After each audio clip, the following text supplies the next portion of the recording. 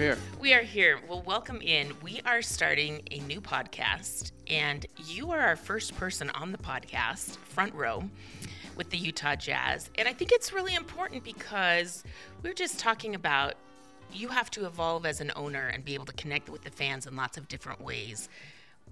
What does a podcast help you do as far as connecting with the fans? So first, Holly, thanks for doing this, right? I think this is part of Jazz Plus. It's part of a broader movement, but we're grateful. We're so grateful to have you as part of the organization. I remember when this idea came up. I mean, first of all, it's been something that's on the table for 2 years. I just think that we have a lot more to share as an organization. We want to connect more with the fans. Being a fan growing up, it's kind of like just saying, hey, what do I wish I would have known? And then how do we have a regular cadence where we can connect in different ways? I listen to pods all the time when I work out or when I'm around or I'm driving. And it's actually a really cool way to basically communicate and tell stories about what's going on.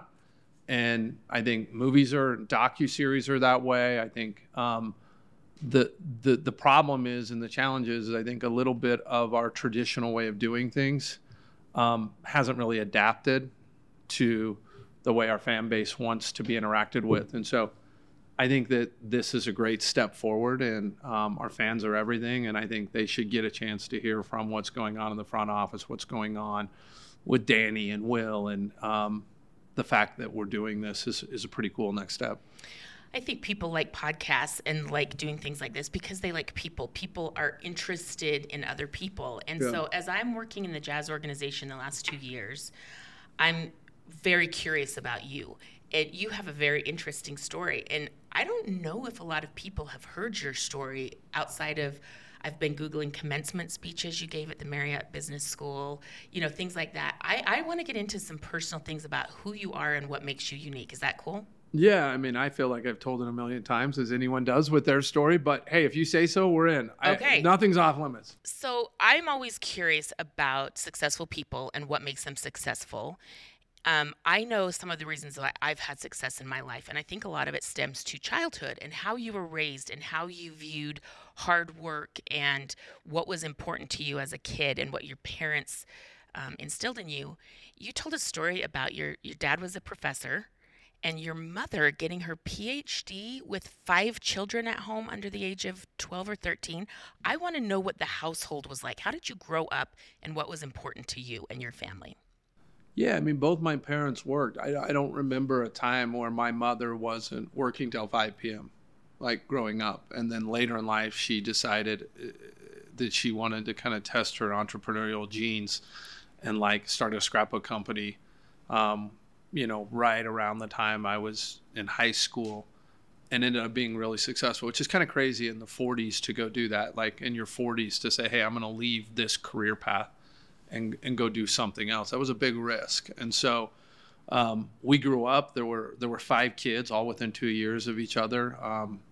I don't think we weren't super poor, although we didn't have a bunch of discretionary money for really anything, being in academia. But my parents taught us that we had to work from a young age. I remember, I remember the beginning of a summer, I think I was 12 years old, and my mom drove us all down to downtown Provo and dropped 4 boys out of the car and said, you're not coming back until you get jobs. And it was ready, break. Here we are. And my one brother ended up, getting a job at 14 at a dry cleaner's, and then ended up buying the dry cleaners and starting a bike shop there. My other brother ended up working at the other dry cleaners. My first job ended up being at the golf course, picking up golf balls. And then I think one of my other brothers ended up cleaning horse stalls out. And that was just who we were. We had to pay for our own school clothes. We had to do stuff like that. And, I always felt loved by my family. I think that was an unbelievable moment. Education was something that was really stressed in our family, which is weird because I think only 2 of us ever went to school, or 3 of us ever went to college. 2 just became entrepreneurs. But if you needed something in the Smith house, you had to go get it. And that was a little bit of who we were.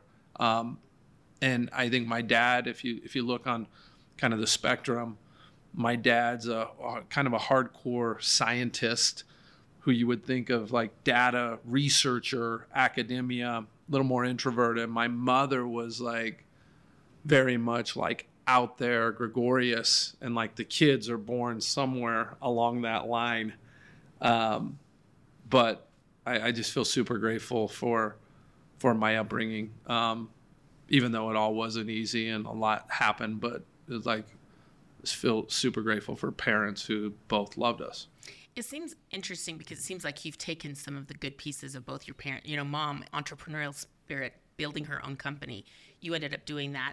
One other part of your background I dug into that I was fascinated by is on the outside looking in, you see people who've been successful and you think they must have done every single thing right in their life. You were not a perfect kid. What was your moment of I've got to get my life together and change some of my life to become who you are? Yeah, I mean, I don't think that anything about my upbringing was probably perfect. I think if I look at probably the beginning, I think my parents split up when I was 13. It was a pretty crazy time. And it kind of like my world was rocked in a way that I really didn't care about any of the other outcomes. Typically, you cared about what you got in school. You cared about your grades. At that point, the future kind of wasn't really that important to me. And I just couldn't see beyond the issues. And so I ended up dropping out of high school. I think I had like a 1 point something GPA in high school. And just really didn't care. And I actually had an uncle who kind of put his arm around me and said, "Hey, you're not going down like this, man. Like, you're not living this life. And just, if you're not going to go to school, that's fine, but come work with me." And there was a young tech company that they had. And while working there in the mailroom, I met a bunch of these older gentlemen who kind of had their life together. And they all kind of brought me in. And one of them had come back from Seoul, Korea, and had taught English and said, "You should go over and do that. Like, you're up to no good here. There's nothing good that's going to happen. I know who you're running with. I know how the world's going." And I went to my dad one day. I was like, "Oh, I'm going to Seoul, Korea." He's like, "You're not going to Seoul, Korea." And I was like, "Yeah, I'm going to go to Seoul, Korea." And he said, "Well, if you can get enough money to pay for it, then you can go." And I ended up doing that. I ended up actually taking a test to graduate high school. And it took like 3 months to make up 2 years. And so like, I kind of had a moment where I was like, if I actually put my mind to this, my ideas are good and I can do it. I just been in a really bad spot. And the future didn't look that bright. And so I ended up going over to Seoul, Korea. And that's kind of where a turning point in my life happened. Trauma as children, we talk about it a lot. Yeah. I'm working through my own. It's hard. And that seems like that was a big turning point in your life of, I don't care about anything until you did care about something. And that all happened. I listened to this story of you going to Seoul, Korea. You had a job lined up, you had housing lined up, and you get over there, you're across the world. How old are you? I'm 17 years old. And what happens next? I was with two of my friends, and basically nothing was going right. And, I remember we had no job. We'd stayed in this little hotel for like 7 days. We were running out of money. And I remember we all called our parents to get us out of there. My dad was like, "You're not coming home. Figure it out." And they all went home, and I watched my friends leave. So here I am, 17, in the middle of Seoul, Korea. And the boat was burned. No job, no housing. No job, little money. And I had a contact. I mean, it was like, I got a contact. I've got someone who speaks English, and ended up really working with them to try to find a job. I ended up getting a job at $10 an hour, which was the equivalent, which wasn't very good there, but finding a place to sleep. I was so homesick. I was calling my parents, and I think from their standpoint, it's like, okay, look, Seoul's a reasonably safe city, from a crime standpoint, but there's a lot of other stuff there. And they were just like, "Look, there's only up for Ryan to go. He's already found his spot down. like this is going to teach him to go up. And my dad like did something that I don't think I as a parent have what it would take to do, is like really truly let your kid fail in a big way. But I ended up being super fortunate. I ended up moving in after 3 months with a bunch of kids that I had met from Utah. And my whole experience changed. So I kind of had like one experience where I was hanging out with people that were probably similar to what I was doing here, and like life was on that same trajectory over there. And then I switched and I was like, wait a minute, this is happier. This is better. And like from that moment on, I like decided like, I don't want that. Like I want to aspire to be more, and I want to do something else. And it was like this 6-month period where I truly had tasted like both worlds. And that was a huge turning point for me. And then I finished up. I was really successful in Seoul. I had a bunch of ideas in my head, and I was able to implement them and then see if they would work. And I had like 3 or 4 wins. And I was like, wow, like I have good ideas, and I'm actually a pretty hard worker. And it just kind of started coming out. I started finding gears that I didn't know I had as a kid. Turned 18, and then decided I wanted to serve a mission, which was a surprise to everyone. And then life really kind of started from that point on. So from a trajectory standpoint, going from like 18 to 21, like that was like where I got on a different path. So it sounds like the things you found in yourself during this time are what drives you right now with the Utah Jazz. And I'm fascinated by it because it's resilience, it's good ideas, and it's a great work ethic and following through with things. So now you fast forward and you've had success in business. I know it didn't come overnight. What were some of the times that were hard in your Qualtrics journey to become who you are that allowed you to be in a position to buy the Utah Jazz? Yeah, I mean, we started in 2002. Started in my parents' basement. We were actually there because my father had cancer. I had dropped out of school to hang out with him or taking a semester off. And we, instead of fixing up a car together, we kind of worked at this tech company. I previously had done some internet stuff where I figured out how to like do demos and sell and really work with software. And I saw what he was working on, and just naturally the light bulb went off. And we kind of divided up that way. Just like, hey, you make sure the code's right. I'll make sure the business is right. And I had a lot more energy. I was coming in, obviously, naturally, as a young kid who didn't know that much. And we stayed in the basement for 5 or 6 years. No venture capital. We actually ended up operating for 10 years without venture capital. We finally moved out of, my dad took a Fulbright or a job over in Moldova. And I kind of had the business. And me and another co-founder, we moved out, and then 2006, 7, 8 happened. So here we are with close to 100 employees, no venture capital, moving out of the basement, and which was the biggest move we have ever made. And we go into, one of the worst economic environments that we've ever been through or seen, from a banking standpoint and other things. I mean, way worse than today. And having to operate through that, and having to like wake up every day and just like show grit and say, we're on the hook for all of these individuals, and we're trying to grow something, and our competitors have venture capital and they've got better products and more engineers, and they're actually cheaper. So here we are with a more expensive product that's not as good as what they've got, and we're not venture backed, and they're getting their name out there. It was really us against the world. And it was that way for 20 years. I mean, I'm in my 22nd or 23rd year with Qualtrics. Like, it's been us against the world the whole time, not only being in Utah, trying to get venture capital in Utah. In 2012, like that wasn't a thing. Going public in Utah, that hadn't happened. Recruiting people to Utah. we just got really comfortable being in that spot that no one was going to bail us out. We had to do it. It was going to be hard, and you've got to get a good night's sleep and wake up and do it again. And you start early and you go, and the doors are all going to be shut, and your job's not to be blocked by them, and try to get around and make sure they open. And slow and steady is going to win the race.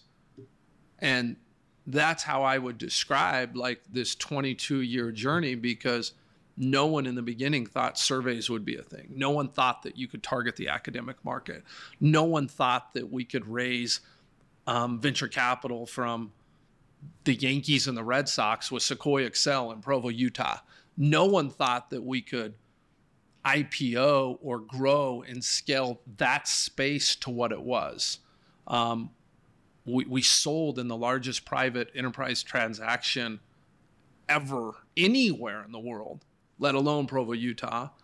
And then everyone thought the ride was over. And then we actually spun it out and went public. And then everyone thought the ride was over. And then we just were acquired by Silver Lake, who also owns Endeavor and UFC and all of that. And so I think the commonality is like, you've just got to believe in what you're going to do and know that there's going to be a bunch of friction on the way and nothing good's going to happen until you get through it. So this 17-year-old in Seoul, Korea, who finds a way to survive, this 22-year-old in Provo, Utah, finds a way to thrive. How are you now in love with basketball? And where does this piece come in of like, you know what, I love basketball. Maybe I'll buy the Utah Jazz. We've got these themes that we have. Like we have a theme here, the Jazz All In, and that also came from Qualtrics, and it became one of our things throughout the history. I've always loved hoops, and I feel like the NBA has been on this amazing like trajectory. And if you actually think, as I've grown up, I've kind of been in the perfect part of that trajectory. Danny, if you hear Danny talk about when he was getting drafted out of college, it wasn't that same trajectory. There were like 4 teams you'd want to be drafted to, and the rest were a little sketchy, right? So like, and that's why he went and played baseball, and he'll go through all that, I'm sure. But I've just had this amazing love affair with basketball, and I like it. When you're on the court, you can't think about anything else. The more I dig in, the more passionate I am. And during the 22 years, I didn't do anything else. I didn't sit on boards. I didn't do investments. I didn't do a bunch of real estate. We had to go all in on Qualtrics to get to where it was.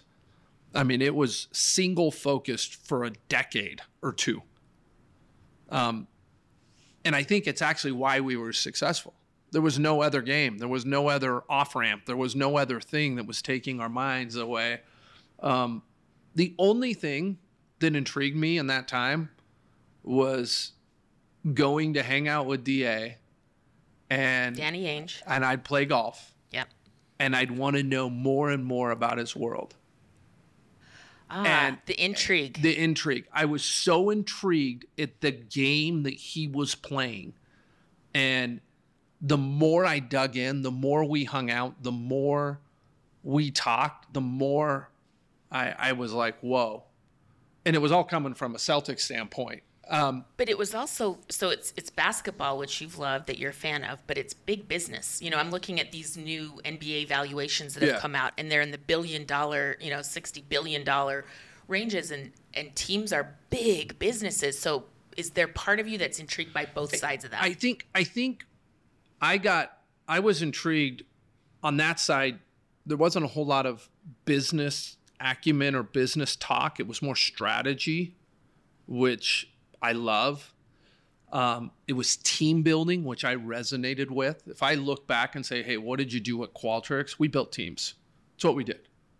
We built teams for 20 years that could go do things that no one thought we could ever do, and that the team itself didn't think we could ever do. And by the way, the teams always performed better than any individual contribution. And so we talk a lot now about individual productivity and work, and that's great, but our individual productivity of Qualtrics individually no one would have thought we got to where we could. But when we got together as a team, like it was a multiplier of what we could do if it was gelling. And so this sounds like what the Utah Jazz can and will and should build, right? It's this what gave we're me a little working on. chill up my spine. Like, this sounds familiar. So that's the part of this that I'm incredibly familiar with. And it's the part that Danny and I connected on, you know, on teams and why certain players and why not. And, you know, he's a big brain typer and like how it all fits. And then when Fight for the Fight came along and we had a chance to sponsor the jersey patch. First team with the jersey patch that went to charity. I was able to see the community aspect of like, whoa, wait a minute. The NBA is this incredible platform to bring people together. I always knew as fans and with Jazz, like that it was great to bring us all together. Just light bulbs and ideas kept going off because, you know, when you start a charity or foundation, especially when you're a corporation like a Qualtrics, like it's hard to get other people to jump on board. We have this idea that if it's not invented here, which means if our organization doesn't invent it, we don't do it. Like when Warren Buffett went and gave his money to Bill Gates to go do charity in Africa, that was weird. That does not happen that often. But to actually create something and give it to the community and watch everyone rally around basketball and ultimately raise $50 million, like it, and then work so hard at trying to build Utah for so long, I was like, wait a minute, this platform is way bigger than basketball, but you can also win at basketball, which is the funnest thing in the world, right? So like, it's all the good things, all the good things, and the strategy. Things. And I was like, hey, this is cool. And so that's where this idea came. I have 7,000 follow-up points that I want to get to. That's hard to wrap my head around because there's a lot of follow-up points there. I'm going to start with this one. You talk a lot about Utah. You're super passionate about Utah. I have been a Utahn out in the world. You know, I've worked with ESPN for 30 years. I'm a almost 4 million miler with Delta right now. I have traveled everywhere in the world. And I always get asked the same two questions about Utah. The first thing that people say to me when they find out I'm from Utah, are you Mormon? And how many husbands do you have? Or how many wives does your husband have? And I'm so tired of that being the only questions I get asked about Utah. I'm exhausted with the questions about Utah like that. What is your experience about being a Utahn out in the world been like? And how are we and you trying to reframe what people think of when they hear the word Utah? Yeah, it's a good question. And I think it's one that every Utahn resonates with. Whether they believe it or not, like, they all know it. That's why we're so proud and with such a visceral reaction when people like give Utah props. Like we celebrate it more than anything. Like we're surprised. Right. So, okay. So Pat McAfee, who's like this big national media personality right now, was here for game day for ESPN. He comes to the game and he's like singing the praises of Utah. Yeah. We're all just like, yes, this guy that's cool thinks we're cool. Well, why are we like this? Well, I think it starts internally. Like we've got to wake up and say, no, we're proud of what we have and we're deserving to win in this state because of who we are. And we've got to stop internally. Like we've got to get out of that. I choose to live here. I can live anywhere. My wife's from Las Vegas. Like I have family all over.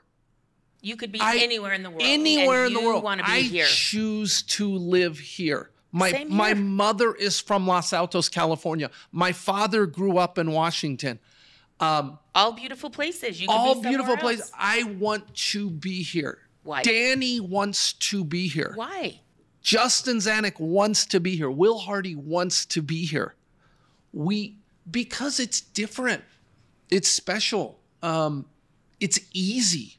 It's friendly. As Pat McAfee said, everyone is so nice. It's our people. I love the people in Utah are the best. I've never met, I won't say never, most people from Utah are absolutely amazing. Yeah, and everyone's got their crazies. Yes. Like, that's part of it. That's actually what keeps you on your toes, right?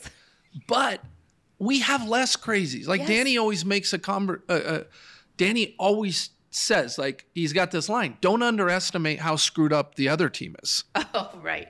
Like, I like our team. Right. I like where we're at. Now, we have a long way to go, and we're pushing some of that. But let's go back to the Jazz in Utah.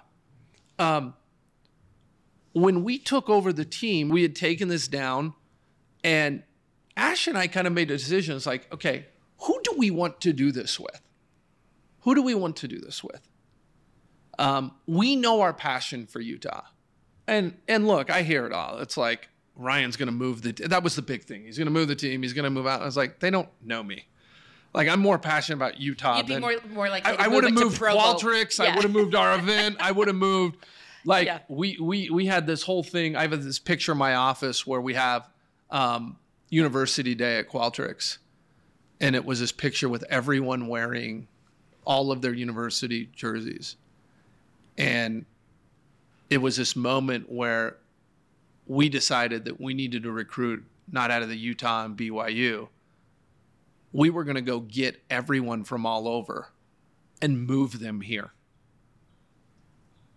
And our pitch was, look, if you're living in Ann Arbor or Princeton, New Jersey, or at Harvard or Penn, you're going to love Provo. And it worked. It's way more beautiful than any of those places you mentioned. Yeah. And to see everyone there. And so, like, that's the passion we have. So when it came to doing the Jazz, it was like, who do you want to do it with? Who do you want to do it with? And my first phone call was to Ryan Sweeney. Ryan Sweeney is at Excel Partners. We're the same age. He has the same values. He's a Notre Dame grad who played baseball there and then went to Harvard Business School. His wife went to Harvard Law. They raised their kids in California. He started Excel Partners. They had given Facebook their first money. They had invested in all these companies. And he flew out to see me, came to a BYU basketball game, and said, I'm in on you and I'm in on Utah. And he wrote our first check, our second check, our third check, and he backed us the whole way.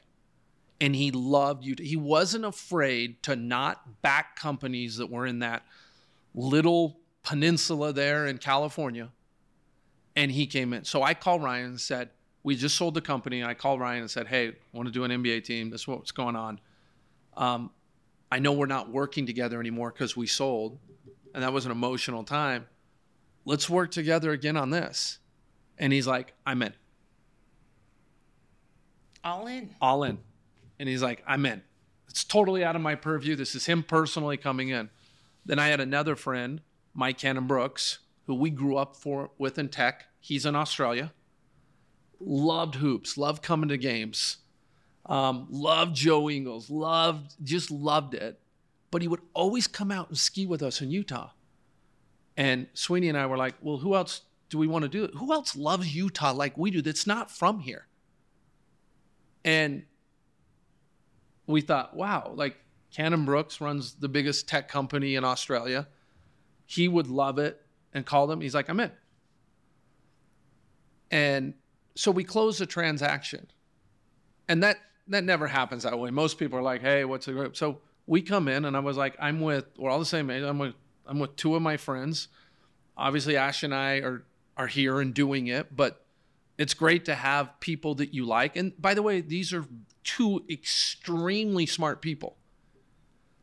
And we're putting the team together. That's what we're doing. There's no extra points for going alone. We're putting the team together. And then I get a call from a great friend of mine, Clark Miyazaki. And Clark calls me and is like, hey, D Wade is looking at Minnesota. They want him in their ownership group. I know you looked at Minnesota. Will you talk to him? And I was like, yeah, I know D, and we'll talk. And I think as we started talking, I was like, I got a crazy idea. We've already closed our transaction. The game's locked. And I was like, I got a crazy idea. So I called Sweeney. I was like, why shouldn't D Wade be with us? Everything he does, like, he wins that. He's a champion. And championship DNA with your group matters.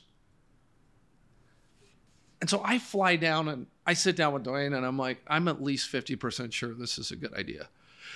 And what was his first reaction? Utah? And I was like, yeah, exactly. His first reaction's like, huh.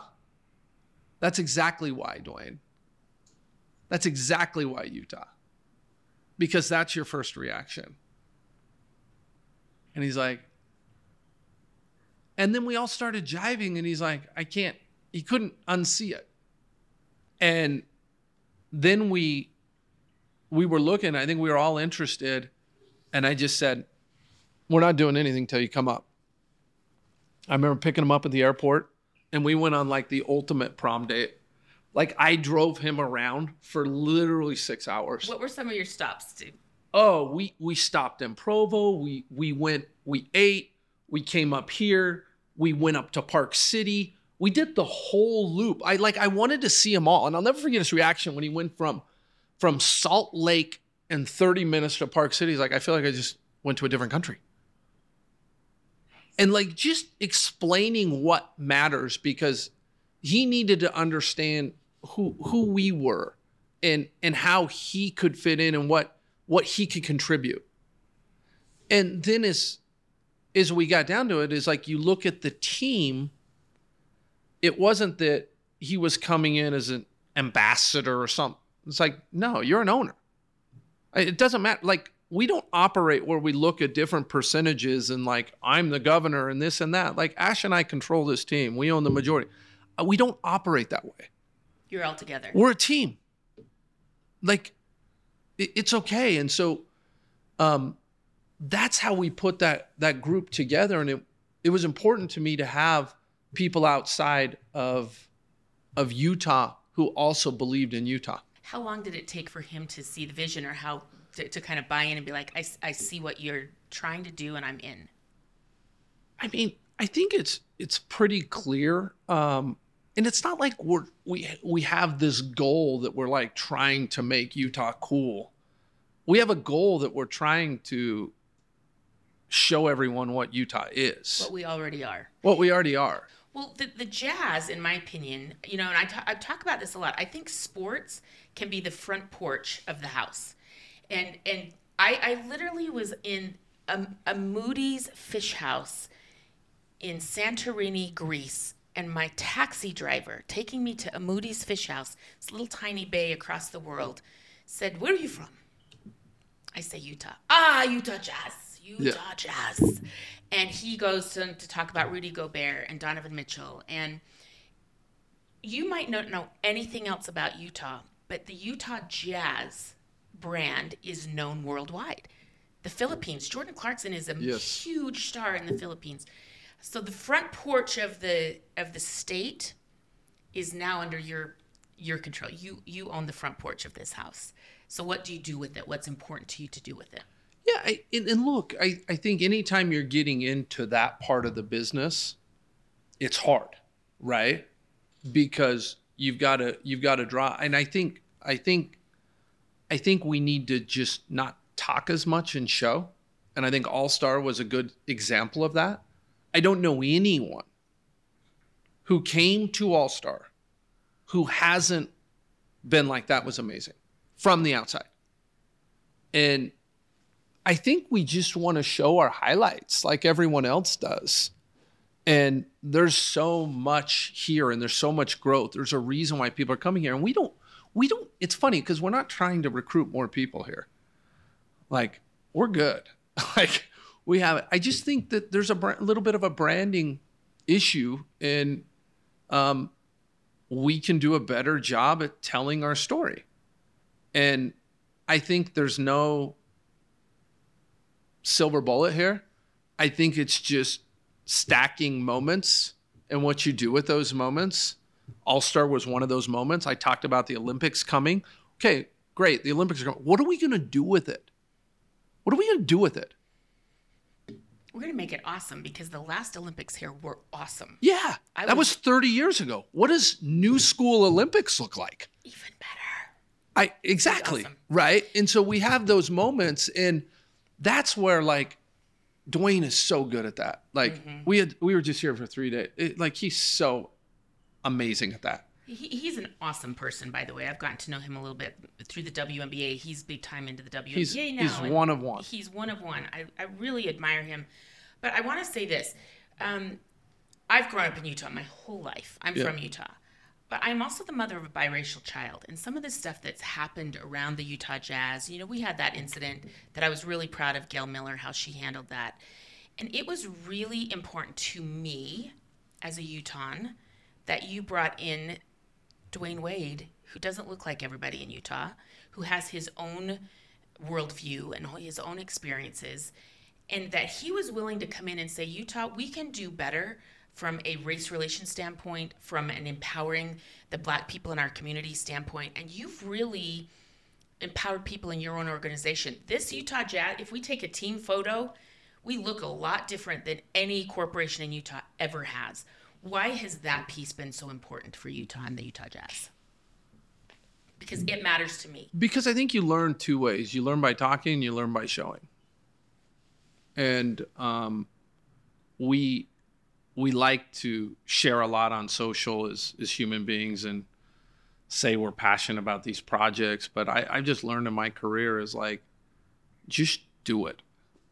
Don't talk about it, do it. Just do it. Yes. And, it's interesting because I don't even keep track of like, there's no stats here. We're not trying to do anything. I remember it when we started Qualtrics, we had no women in tech in Utah, like zero. And that was a hard challenge because we were taking out like half the playing field of who we could recruit. And there was success breeds success. And the problem is who we were hiring and who we were moving here were people who had kind of fallen in this bias. So it was hard to get women in tech to move here. And we never gave up. We did everything we could to attract working mothers and folks who could actually contribute. And if I look at where our state is, we have so far to go. But if I look at that work and how it's happening, we are so much better because of it. We are so much better. Like, I've got 3 daughters and I'm sitting here going, holy cow, like they don't see what we did 20 years ago. And then you look at what's happening on blogging and you look at all the innovation and the entrepreneurship in the state from women. Like, this stuff works. It matters. And we're still in a state where we're in growth mode, which means you can actually build it out. And I think as a Jazz, we're a better organization than we were last year, and hopefully we'll be a better organization next year. And it's all about the people that you bring in. And the cool part is like, Dwayne's as good of a business mind as any of us. He's got his finger in so many businesses, I just want to pick his brain about it because he's good at it, and his ability to market, and it's really cool. I mean, I was just with it. Like, it's interesting. Like, we were together in last week, and we had a conversation the day before, and that night I had to go to something. Like, I was like, "Are you good?" He's like, "Yeah, I'm just gonna go write." I was like, "You're gonna go write?" And he's like, "Yeah, I've got scripts to read. I got all this stuff." And I show up the next day, and he's got, like, he hands me this book, and he's got like this whole paragraph circled, which was the exact theme of what we were talking about, just on the way to think and the way that he learns, and he's in learning mode. And so it makes it fun. And I think it's not just the Jazz, but most organizations are really trying to grow around here and try to bring in diverse thought. And I think it makes us all better. I want to get to the Jazz. People listening to this want to know more about the team and what you've got planned. Can we do some rapid fire of what's coming up? And this won't be our only time talking to you. Yeah. Right? We're going to talk to you through the year and we are a platform. I really wanted a purple table and say you're coming to the purple table Let's talk. do it. But We then can I do don't know it. if the red table had good connotation, so Yeah, I yeah, don't know yeah. if we're going there. But It I'm changes. workshopping it. Yeah. It. Okay. Let's go some rapid fire. You've made a ton of rebranding. The Yeah. jazz look different. They Yeah. feel different tangibly. What are some rebranding things that you've done that you're really proud of? And what are some things coming up that you're like, people need to be excited about So, this? so the thing I'm most proud of is we've identified that the node is a thing. I love it. Yes. Right? Like when we took over, like it was like, okay, how do we have a signal? How do we have a sign? And the note was kind of sitting in there, and very rarely, I mean, it's the closest thing to a swoosh that anyone has in the NBA. If you take most logos in the NBA and you take the words off it, you don't know what it is. People know what the note is. And that's incredible. I love the note upgrades out front of the Delta Center. It looks like a sculpture from Milan. It's been really redone in a beautiful way. You know, I think that you know, I've never seen Utah with so many designers, right? Because we have a lot of designers who love the jerseys and everything. And I think by that you mean people on Twitter that are like happy or X, whatever we call it now. Yeah. They are not happy, or they are happy, or they blah blah blah. A lot of designers. Look, so I think from a branding standpoint, taking over the Jazz brand was super hard. Because if you're taking over the Celtics or the Bulls or something else, like they've had one basic color scheme their entire time. And ours is complicated. To make that harder, the NBA, I mean, you saw Kyle Kuzma tweet out, he's like, what are we doing with all the jerseys? And I'll just say it, like, we have so many jerseys coming at us, and anything you throw out there becomes almost like something that sticks forever, and it becomes part of your color palette. Whereas when a brand's super disciplined, everything that's made fits within 3 or 4 colors, and that's it. Right. And they're going to have to work with those. And so I think we know we love the purple. We know we can authentically own the purple. We brought it back. I mean, what do you think about it? We got 2 jerseys this year. We've got 3 courts that are purple. Like, it's part of it. The brand is much bigger than what we wear on the court. If you actually think about the Jazz brand and the front porch and everything you're describing, like,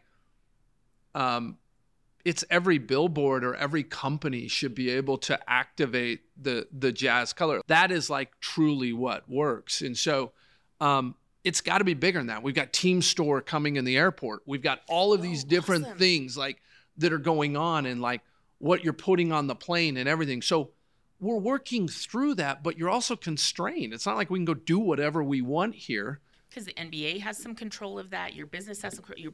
All the things. Okay, I like the purple. And it's the color of royalty.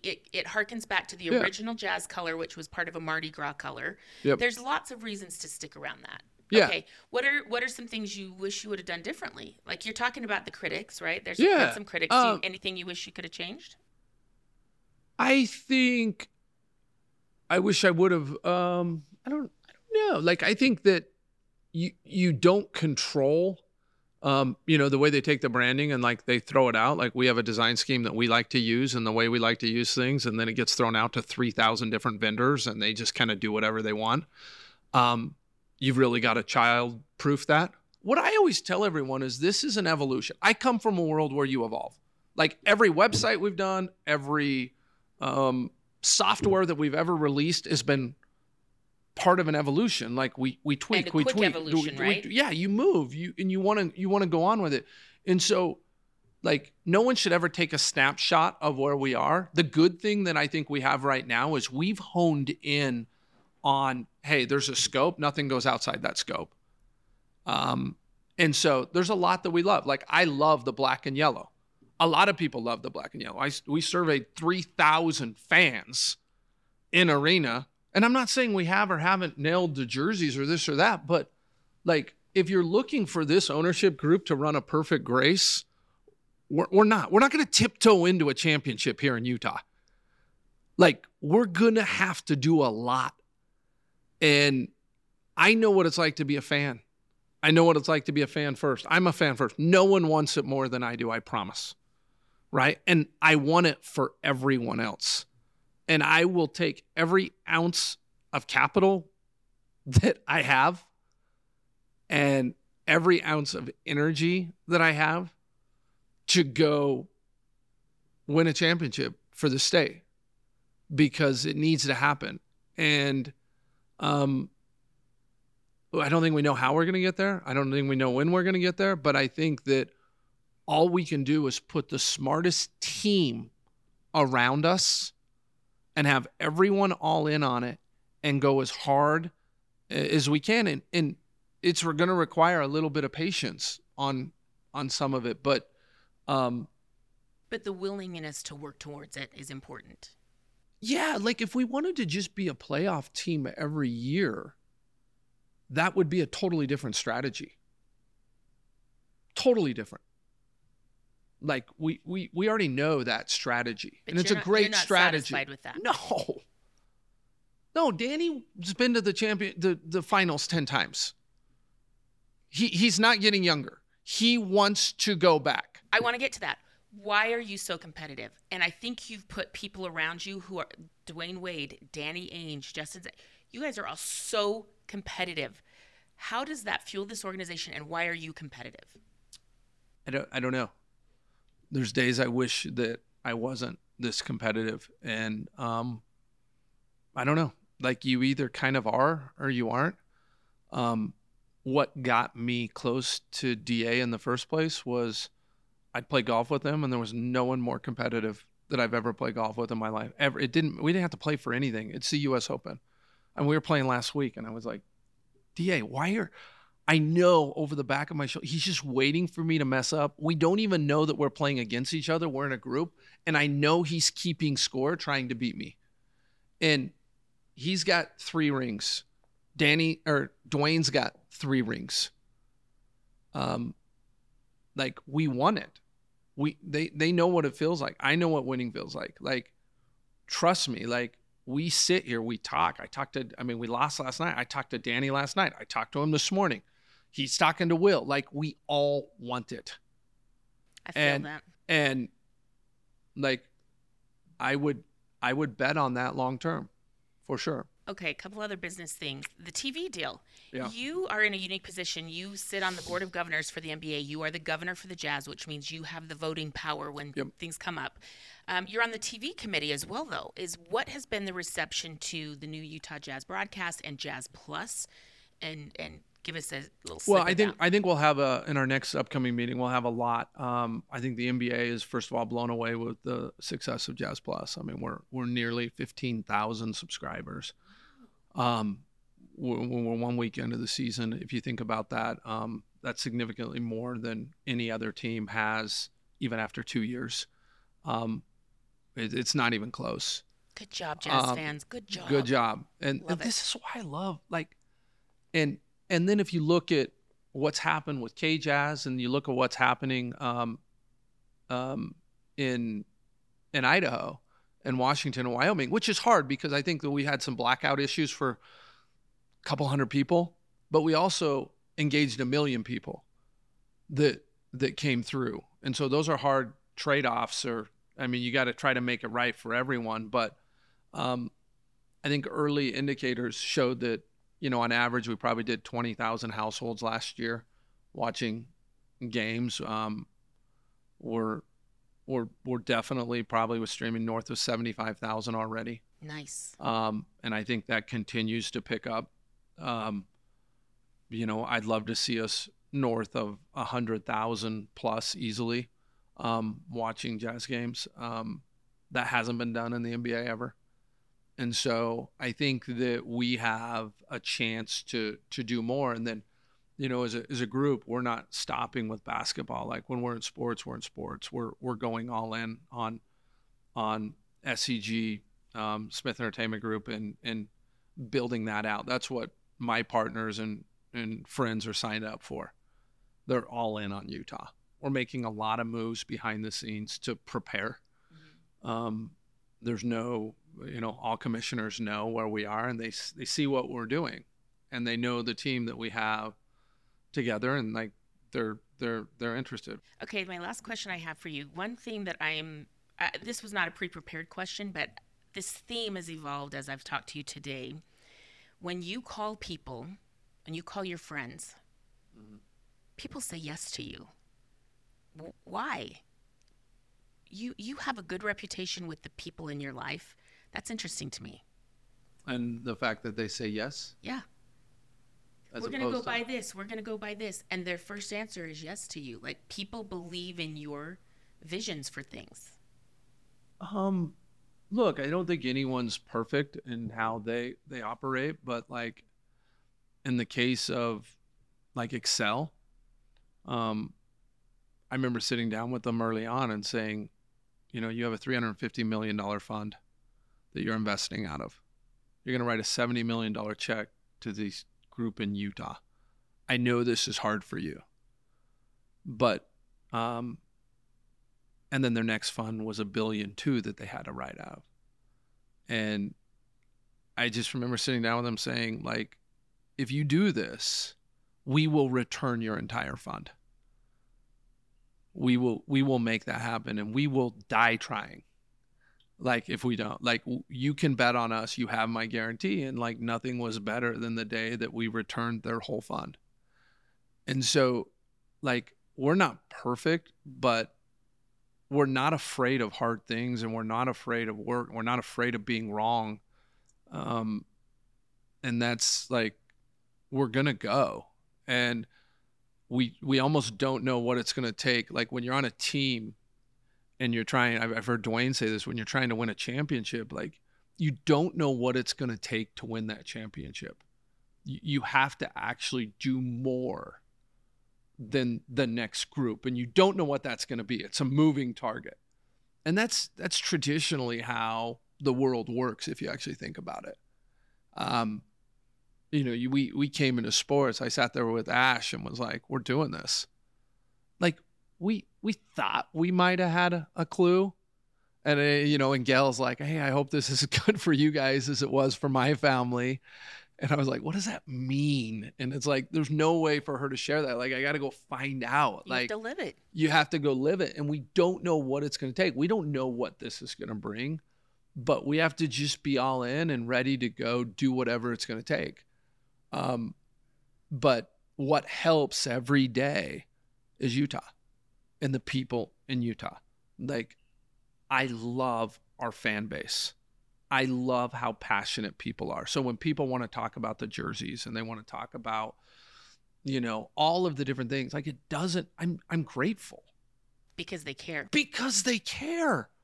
Like fans short for fanatics. Like we have fanatics. We want you. We want it all. Like, and like, because I know that no matter how they feel or whether they love me or hate me, when we're having a parade, they're going to be smiling.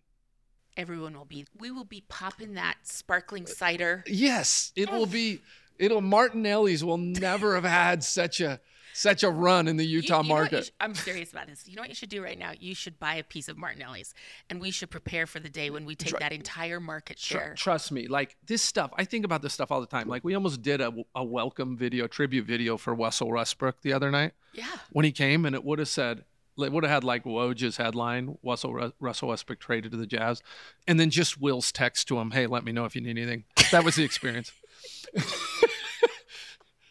Like we think about all this. Like we're gonna plan it. Okay. We'll figure it out. We got a long way to go. And we also believe, like, I mean, the cool thing is I have 100% trust in Danny and Jay-Z and Will, who will be on this, because we're a team. No one's worried about their job. No one's worried about being right. They're worried about us getting it right as an organization. That's powerful. And there's no ego. You would think that Danny, with everything, there's no ego. He will sit down. You will see this. The fans will see it. He'll talk to every fan. He just wants to win one. That's awesome. All right, I've got to let you go. This is going to be the first of others, so if anything we didn't get to, I promise we'll get. I wanted to get into the family, and I needed your meet cute with Ashley, so we'll have more. We'll get into that a little bit later, more business stuff as well. Yeah. But this was our first toe in the water for our front row, front office podcast. We appreciate you doing it. No, I'm excited. This is cool. I love learning about other people and why they've been successful, and my takeaway today is a 13-year-old went through a trauma that changed his life, but he had to choose. He had to choose what version of himself he was going to be, and you chose a really amazing path for yourself. I'm going to get emotional. It's awesome.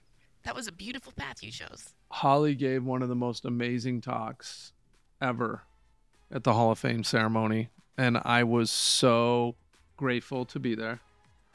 And I hope everyone can go find it and listen to it, because she works harder and she just says yes and goes. And she's here because of all of that.